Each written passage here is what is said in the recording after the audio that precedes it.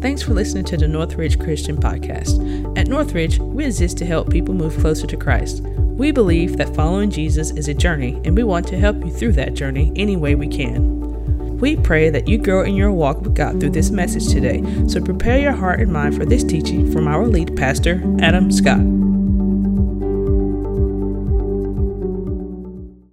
Well, hey, good morning, everybody. Welcome to Northridge Christian Church. If you're new with us, I'm especially glad that you've chosen to spend a few minutes with us, just diving into what God's Word says and growing closer to Him. Hey, I'm so excited that we get to offer you Financial Peace University again. Okay, we do this every single year, and I want you to know I've taken it. My wife has taken it with me, and Financial Peace University has revolutionized the way we manage our money. Okay, Dave Ramsey is a cuss word in our house. Okay, because his name comes up on a pretty regular basis. And it usually stops us from purchasing something that we want to purchase. But this program, it promises to do a few things. And my experience is it does every single one of them. It helps you to take control of your money. It helps you to attack debt, to save for emergencies, to choose the right insurance plans, to build wealth, to give generously, and more.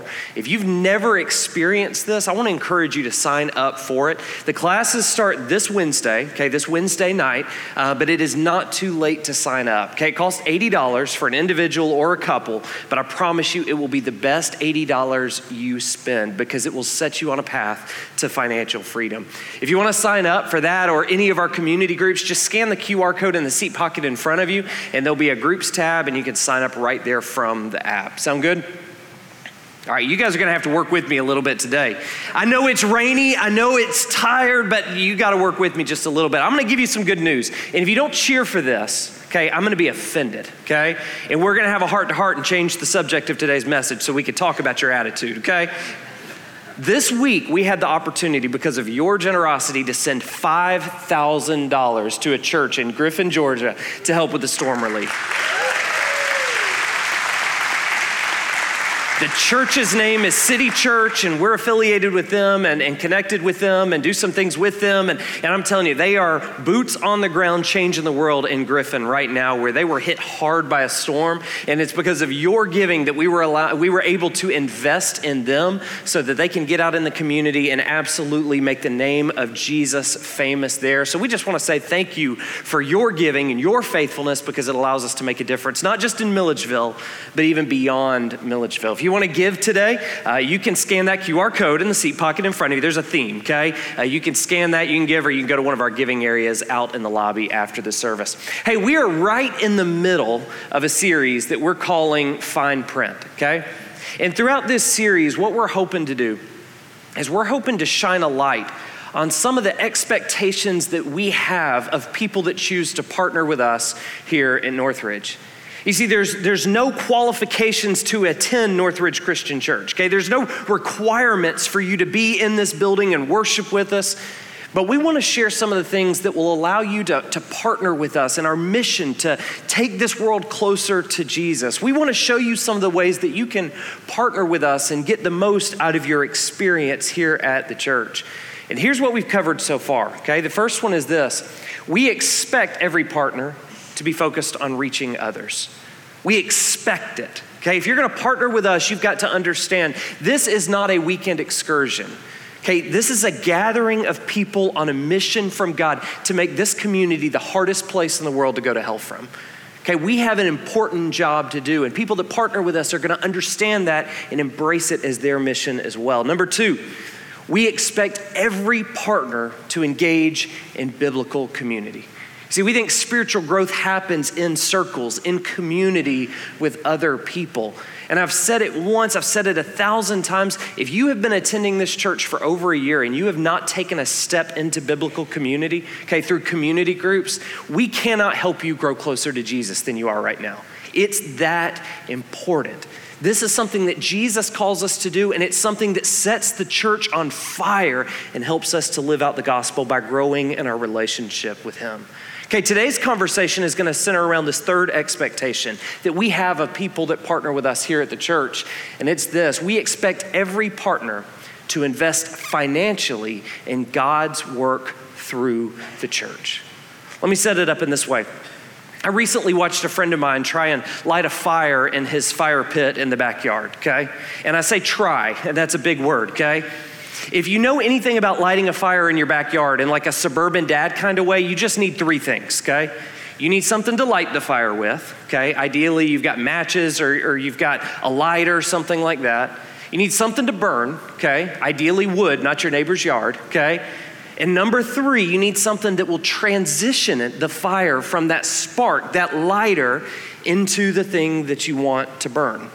Okay, now my friend had 2 of those things covered.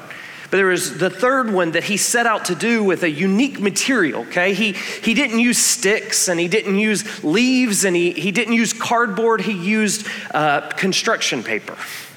And he used a lot of construction paper.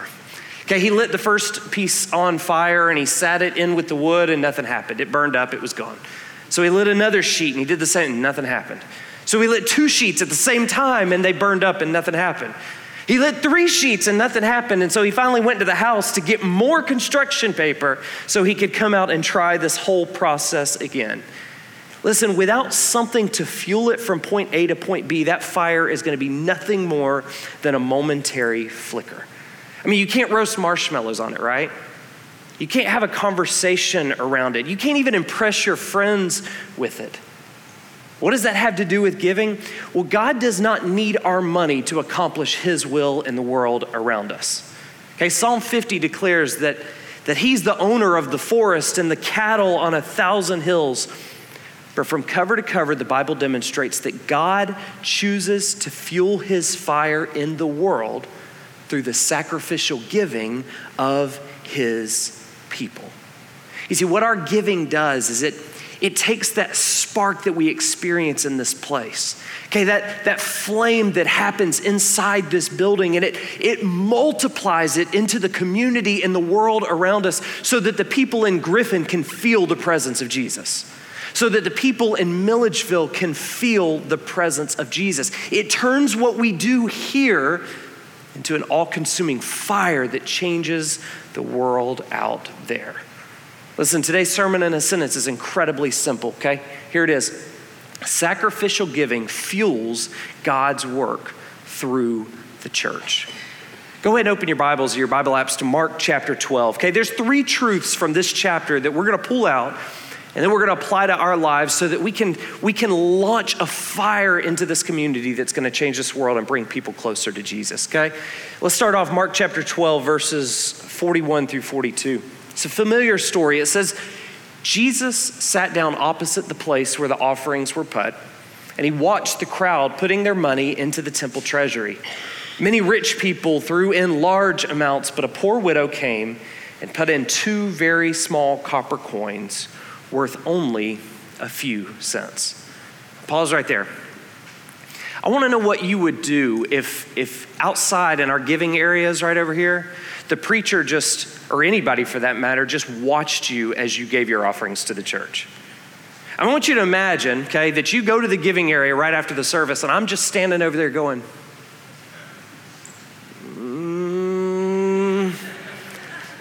there you go. Like that's right. Like that would make you uncomfortable, right? I mean, that would cause this church to shrink in a hurry, but it would also demonstrate something, okay? It would demonstrate something incredibly important. It would demonstrate that we are wildly concerned with the spiritual discipline of giving, right? Well, that's exactly what Jesus does. You see, he seats himself across from these bronze trumpet-shaped receptacles that were used to collect money in the temple. And he just watches deliberately and carefully. And see, what would have happened is there would have been some wealthy people that came and they would have made a show out of their gifts, okay? They would have taken a bag full of coins and they would have dumped them into these bronze receptacles, and it would have made so much noise that everybody would have noticed what was happening. That's not all Jesus noticed, though. You see, Jesus leans in and he notices the large gifts, but he also notices the meager, quiet offering of the poor widow. You see, he sees her. He knows her story and he cares about her sacrifice. Here's the first truth we can pull out of this story. The way we manage money matters to God. You see, the truth is, most of the time we would rather talk about anything else in the church than money, right? I mean, give me a good series on sexual purity any day, you know? Let's talk about politics, anything but money, because Satan has found a way to twist the subject into a taboo topic that feeds the idea that money is all the church cares about. But let me give you some details, some statistics that should change your perspective on that. Did you know that 16 of the 38 parables that Jesus told address the issue of money and possessions? 16 of 38. In the Gospels, okay, 1 out of every 10 verses, which is 288 in all, deal with the subject of money. The Bible offers 500 verses on prayer, less than 500 verses on faith, but over 2,000 verses on money and possessions. You see, the way we manage our money, this is a spiritual issue. It matters to the church because it matters to God. Listen, I recently read about this restaurant in Toronto that renamed their burgers so that you could expense them to your job, okay? And I want you to hear some of the names of the burgers that they've created, okay? I don't remember what they all are. I think the bacon cheeseburger was a mini dry erase whiteboard, okay? So that you could get a receipt and you could turn it in and you could get reimbursed for the cost of your meal, okay? One of them was called an ergonomic aluminum laptop stand, okay? Sounds delicious, doesn't it? One of them was wired earphones with microphone. One of them was silicone keyboard cover, okay? Listen, I was reading through all of these different things and I couldn't help but laugh because it's funny to think about employees pulling one over on their boss so that they could be reimbursed for their meal. But here's the thing, sometimes you and I, as Christians, we believe we can pull one over like that on God. You see, sometimes we justify our lack of discipline in this area with clever ideas or theories. Sometimes we argue that we're an exception to the rule because we don't have enough margin to give. So Jesus obviously is not concerned with my giving at all. Sometimes we convince ourselves that the church is greedy for telling us what God's word says. Listen, I read a post the other day on Facebook. It was one of the Milledgeville Marketplace pages. And somebody asked what a good church was in the area. And I was so grateful to see so many of you invite them to our church. There were so many other good churches that were represented on that post, probably 100 different posts. But there was one person who commented on it and said, there are no good churches in Milledgeville. They all want 10% of your money. Listen, I want to say this clearly. Okay, and I didn't post it online. You probably shouldn't either. If you start a fight online in the name of Jesus, tell them you're from Freedom Church or something, okay? Love that church. They can clean it up. They're really good at what they do, okay? But I want you to hear me say this really clearly, okay? I don't want Northridge to have your money. I want God to have your heart. Period. I don't want Northridge to have your money. This is about God having your heart. And one of the greatest competitors that stands against God, in opposition to God for the throne of your heart is money. It's true for you and it's true for me as well. You see, God is not against us having money, but he is against money having us. And that's why sacrificial giving is such an important discipline that God cares so much about, because what it does is it restores balance. By placing God back on the throne of our hearts, it knocks off his competitor so that he can rule completely in our lives. The way we manage money, listen to me, it matters to God. Let's keep reading, verses 43 through 44. It says, calling his disciples to him, okay, Jesus said, truly I tell you, this poor widow has put more into the treasury than all the others. They all gave out of their wealth, but she out of her poverty put in everything, all she had to live on. Look, I love this because Jesus calls his disciples to him and he's so excited. He brings them to this place and they had to be thinking to get the attention of Jesus, like something amazing must have just happened, right? I mean, somebody must have shown up and they must have given thousands or tens of thousands or hundreds of thousands. They must have done absolutely an incredible job at giving for Jesus to notice it and care about it and want to share those details with us. But that's not true. You see, Jesus was excited about the meager gift of a poor widow. Listen, her gift would have just been like 2 little shavings of metal. Okay, it would have been worth about 1/64 of a day's wages. Okay, what that means is if you translate it into today's economy, that means it was worth about 7.5 minutes of work. That's what this woman gave. It certainly wasn't gonna make any noise when she threw it into those bronze receptacles. Okay, she didn't want to cause a fuss. She didn't want people to notice. She was embarrassed by the size of the gift. But Jesus not only celebrates it, but he declares that it's more than what anybody else gave.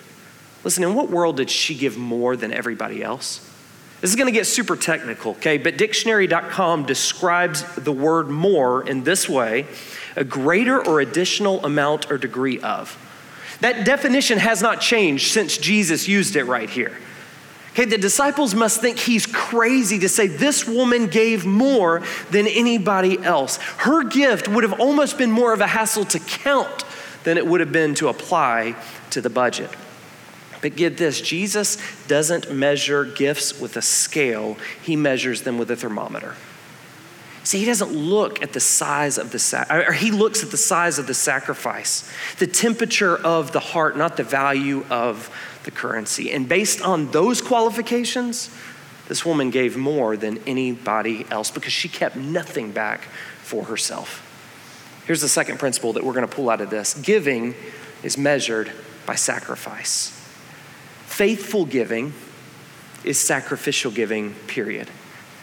If it doesn't hurt, if it doesn't make us question at least a little bit if it's wise to give this money to Jesus, then it's just noise on a plate. You see, the kind of offering that Jesus celebrates is the kind that causes us to depend on him. So let me tell you the good news with this. Okay, I don't know how many of you follow sports updates, but I think the whole world was captivated by the story and the injury of Damar Hamlin. Okay, do y'all know what I'm talking about? Okay, this 24-year-old guy, okay, he's a pro athlete, like better shape than anybody in this room, okay? I'm just gonna say that. This guy's sharp, he's good at what he does, and he's on the field playing at the highest level possible. And he tackles somebody, it's just a routine tackle, okay, goes to the ground, he gets back up, he's excited that he got the hit, but he immediately falls back to the ground. See, he collapsed, and turns out, we found out later that he went into cardiac arrest. And CPR was administered right there on the field, and he was rushed off to the hospital in critical condition. Now he's doing okay right now, okay? He's actually left the hospital and doing well, but here's what amazes me about that experience, okay? And it specifically highlighted in this picture. These football players make millions of dollars. And I'm just gonna say this, they make stupid money, right? Like, they don't need Financial Peace University. They just give it all away and throw it at things they want. They have no problems financially, right? Kinda.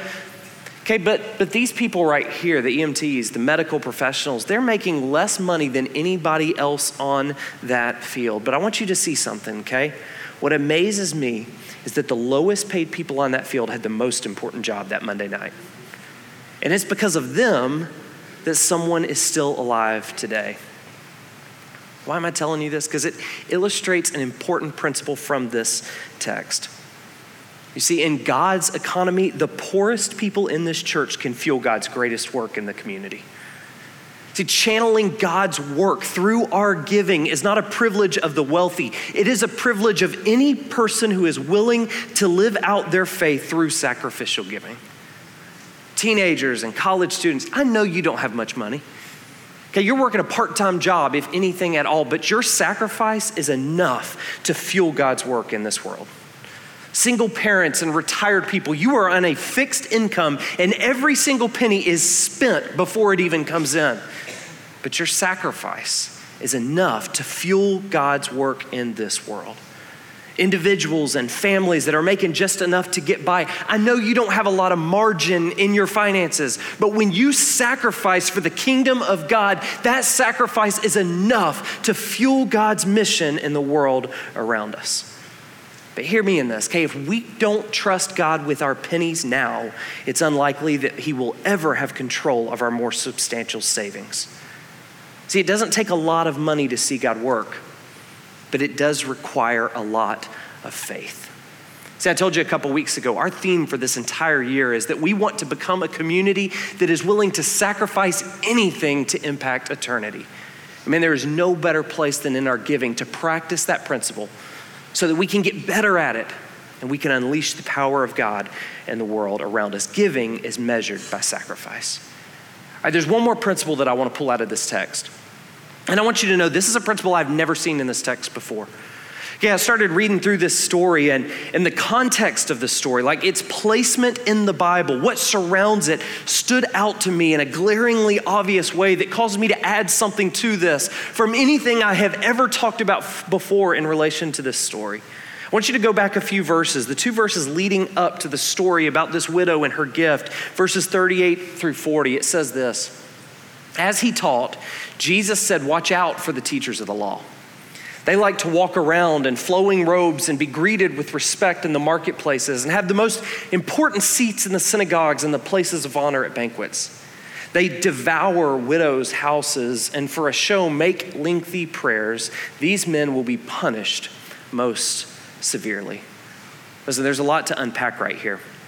During this time period, widows held little or no power in the courts. And for that reason, it was common for a husband to appoint a Pharisee to represent his widow if he should pass away. And so he essentially became the executor of that person's will and their estate. Essentially, they had the ability to oversee the finances and assets of the most desperate part of the population.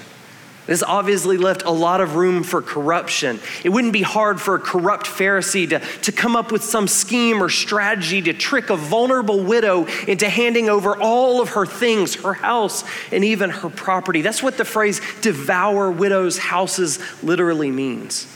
It means that rather than managing their spiritual responsibilities with integrity, many of the Pharisees abused, oppressed, and neglected God's people. As a matter of fact, it's possible that the widow in this story, the reason she only had 2 small coins to give is because of a Pharisee and the way he had mistreated her. Jesus critiques the religious leaders for their treatment of widows before celebrating a widow for her devotion to God. Here's the third thing that I want you to understand from this story. The church will be held responsible for its integrity. The church will be held responsible for its integrity. You see, throughout church history, God has used the church to do some of the most amazing things in the world. See, God has used the church to feed the hungry and provide shelter for the homeless. He's used the church to care for single parents and orphans, to train children and adults to live as citizens of heaven. God has used the church to support people in their time of grief. He's used the church to help people build community and combat addiction. He's used the church to introduce lost people to a loving Savior. He's used the church to carry the worship from the building to the marketplace. But we all know that the church has also been used as a source of abuse and corruption. Let me tell you something, that doesn't negate sacrificial giving, but it does put a heavy responsibility on churches like ours to steward the resources that they are given in a blameless way. And I want to tell you some of the ways that we're trying to do that here at Northridge. Okay, I want you to know that while we're asking for 10%, okay, that's a tithe, that's the biblical qualification for a tithe. We as a church give 10% of everything that comes in a way. If we have a $2 million budget in 1 year, 10% of that, before anything else happens, we send it off to missions. You saw a missionary last week. We got somebody sitting here with us today that we support. Listen, $5,000 that we just sent to Griffin, that came out of that missions money. 10% of everything you give is immediately given away, and it goes towards missions. In addition to that, nobody counts cash or makes decisions in a vacuum. Okay, when I became the lead pastor, within a week, I had about 450 requests for me to support all of these different missions, quilting missions and bike racing missions and all sorts of stuff. And I realized it wasn't helpful or wise for me to be able to determine where all of our money goes. That's not good for you as a church. That's not being a good steward. And so what we did was we put a team together, and John actually leads this team. I don't even sit on the team. John works through some qualifications, and he has an elder that sits on that team, and he has volunteers that sit on that team, and they spent time this summer developing a list of different things that we were going to support every single month, and he presented that to me, and that's what we're going with. We're actually going to be building a missions wall in the next couple months so that you can see highlighted all the different things that your money is going towards in supporting in this world. Listen, we don't monitor your giving. Okay? This is an expectation we have of people that partner with us, but nobody is watching your giving to determine if you qualify to be a partner. But can I tell you something? We do monitor the giving of our staff and our elders. And we do that for a reason, because we feel like it's our responsibility to lead with integrity. And if we're not doing what the Bible calls us to do, we can't ask other people to do it as well. Listen, they don't know it yet, but our elders are going to come into our elder meeting next month, and they're going to hear me present a proposal that's actually going to put my giving records on display for them whenever they want to see it. Because I don't think it's right that I'm an exception to this rule. It's important that we as leaders lead with integrity. This church is held to a high standard in this area. And Jesus threatens punishment in this chapter, not for the giver, but for the ones who manage the gift. I'm telling you this to say this: we're taking our responsibility just as serious as we're asking you to. And we want you to know that when you give to Northridge Christian Church, there are systems and processes in place that ensure good stewardship and a good return on your investment. Listen, I'm gonna give you a list of some people that shouldn't give today, okay? In this in a really weird way. There's some people in this room that should not give to the church today. If you're visiting this church and you're from another church, okay, maybe you're just in Milledgeville for the weekend, we don't want your money. Go catch up with your church when you go back home. If you don't have a relationship with Jesus, we don't want your money. We want to tell you about Jesus. And we want you to come into a relationship with him so that your giving can be an act of worship. Listen, I'm going to go one step farther and say, if you're behind on your bills, we don't want you to give. Not because that's the principle we should always follow, but because we would rather see you go through Financial Peace University and experience financial freedom so that you could then give not as a burden, but as an act of worship. But let me also say this. Giving is absolutely something we expect from the people who have a relationship with Jesus and call this church home. Because sacrificial giving from those that are in this room is what's going to fuel the fire of what God wants to do out in the world. Let's pray.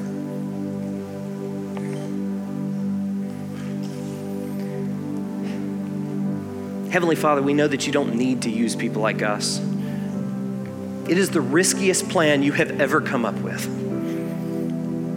We're feeble and we talk ourselves out of things and we're half-hearted and God, we struggle in so many areas. But God, I'm grateful that the promise in this text is not that if we would just give everything we've got, if we would just go above and beyond and just give more and more and more, it's that if we would just be willing to sacrifice, just to place something in your hand, you'll multiply it and you'll do something even greater with it.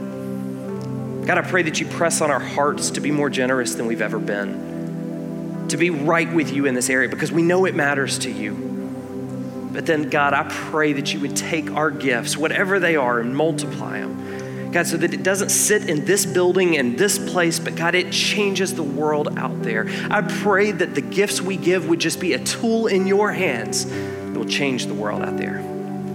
God, we thank you for using us. We ask for you to do it more and more every day. I pray this in Jesus' name. Amen. Thanks for listening to this message. You can keep up with what's happening at Northridge on your mobile device through our Northridge Christian app. If you have any questions about Northridge, you can contact us at info@northridge.online.